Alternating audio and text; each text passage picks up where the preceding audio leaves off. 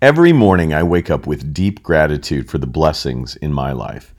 In the past 10 days, for example, I've had the extreme honor of working with entrepreneurs in South Africa who've been seeking to deliver branded customer experiences that will give their businesses a competitive advantage.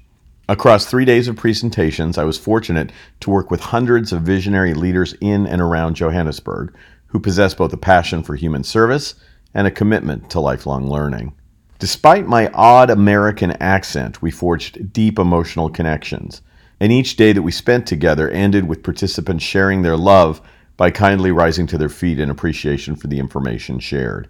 If that isn't more than any human should be allowed to experience, I also spent time on photo safari in the African bush, hosted at a private big game reserve.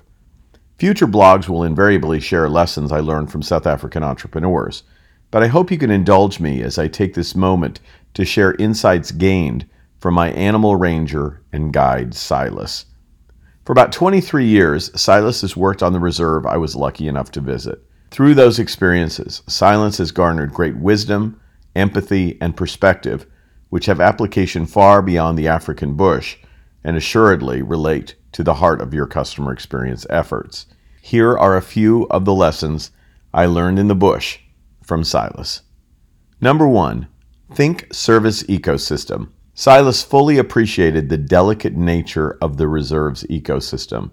He understood his ecosystem in the context of the animal food chain, but also he considered how his actions affect the animals and how he affects his guests.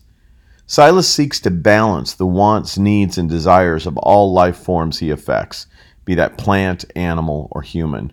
For example, we saw 2 male cheetahs moving in the brush, and about a mile later happened upon a recent impala kill secured by a female cheetah in conjunction with her 4 cubs.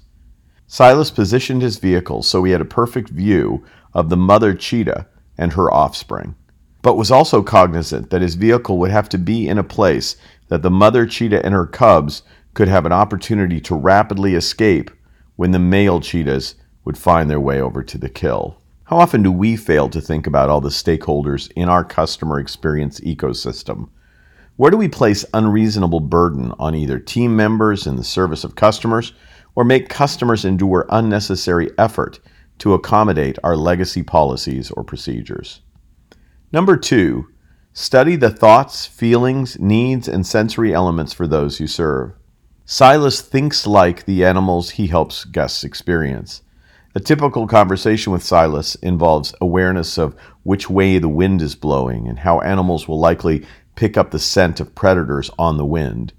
He considers the way animals experience sunlight, temperature, and the moisture available in the roots of plants.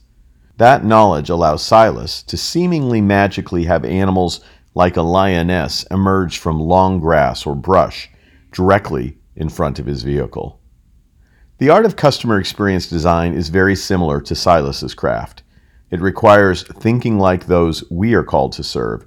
It means understanding what customers think, feel, see, smell, touch, and do. It means anticipating the stated and unstated needs of customers, so our emotionally engaging service experiences seemingly magically appear.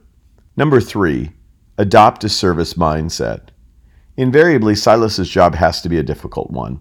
He's away from his family 3 weeks at a time while guiding others in the bush. He then returns to his home for 1 week per month. He's up before dawn preparing his vehicle and beverages and food items needed for an approximately 3-hour sunrise drive. He then repeats that process for a multi-hour sunset drive. In between, Silas is picking up other guests and offering support to his team members as they prepare meals and take care of other service needs. In every instant, Silas exuded joy in being of service. He delighted in delighting those he served.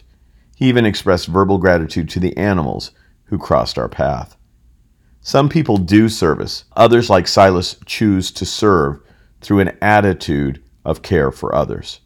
I came away from the African bush with a deep respect for natural order and for people like Silas, who seek to understand the needs of all living beings they serve. I'd love to talk to you about the service ecosystem in which you operate. Simply reach out to me at josephminchelli.com/contact, and we'll explore what your stakeholders think, feel, see, hear, and do.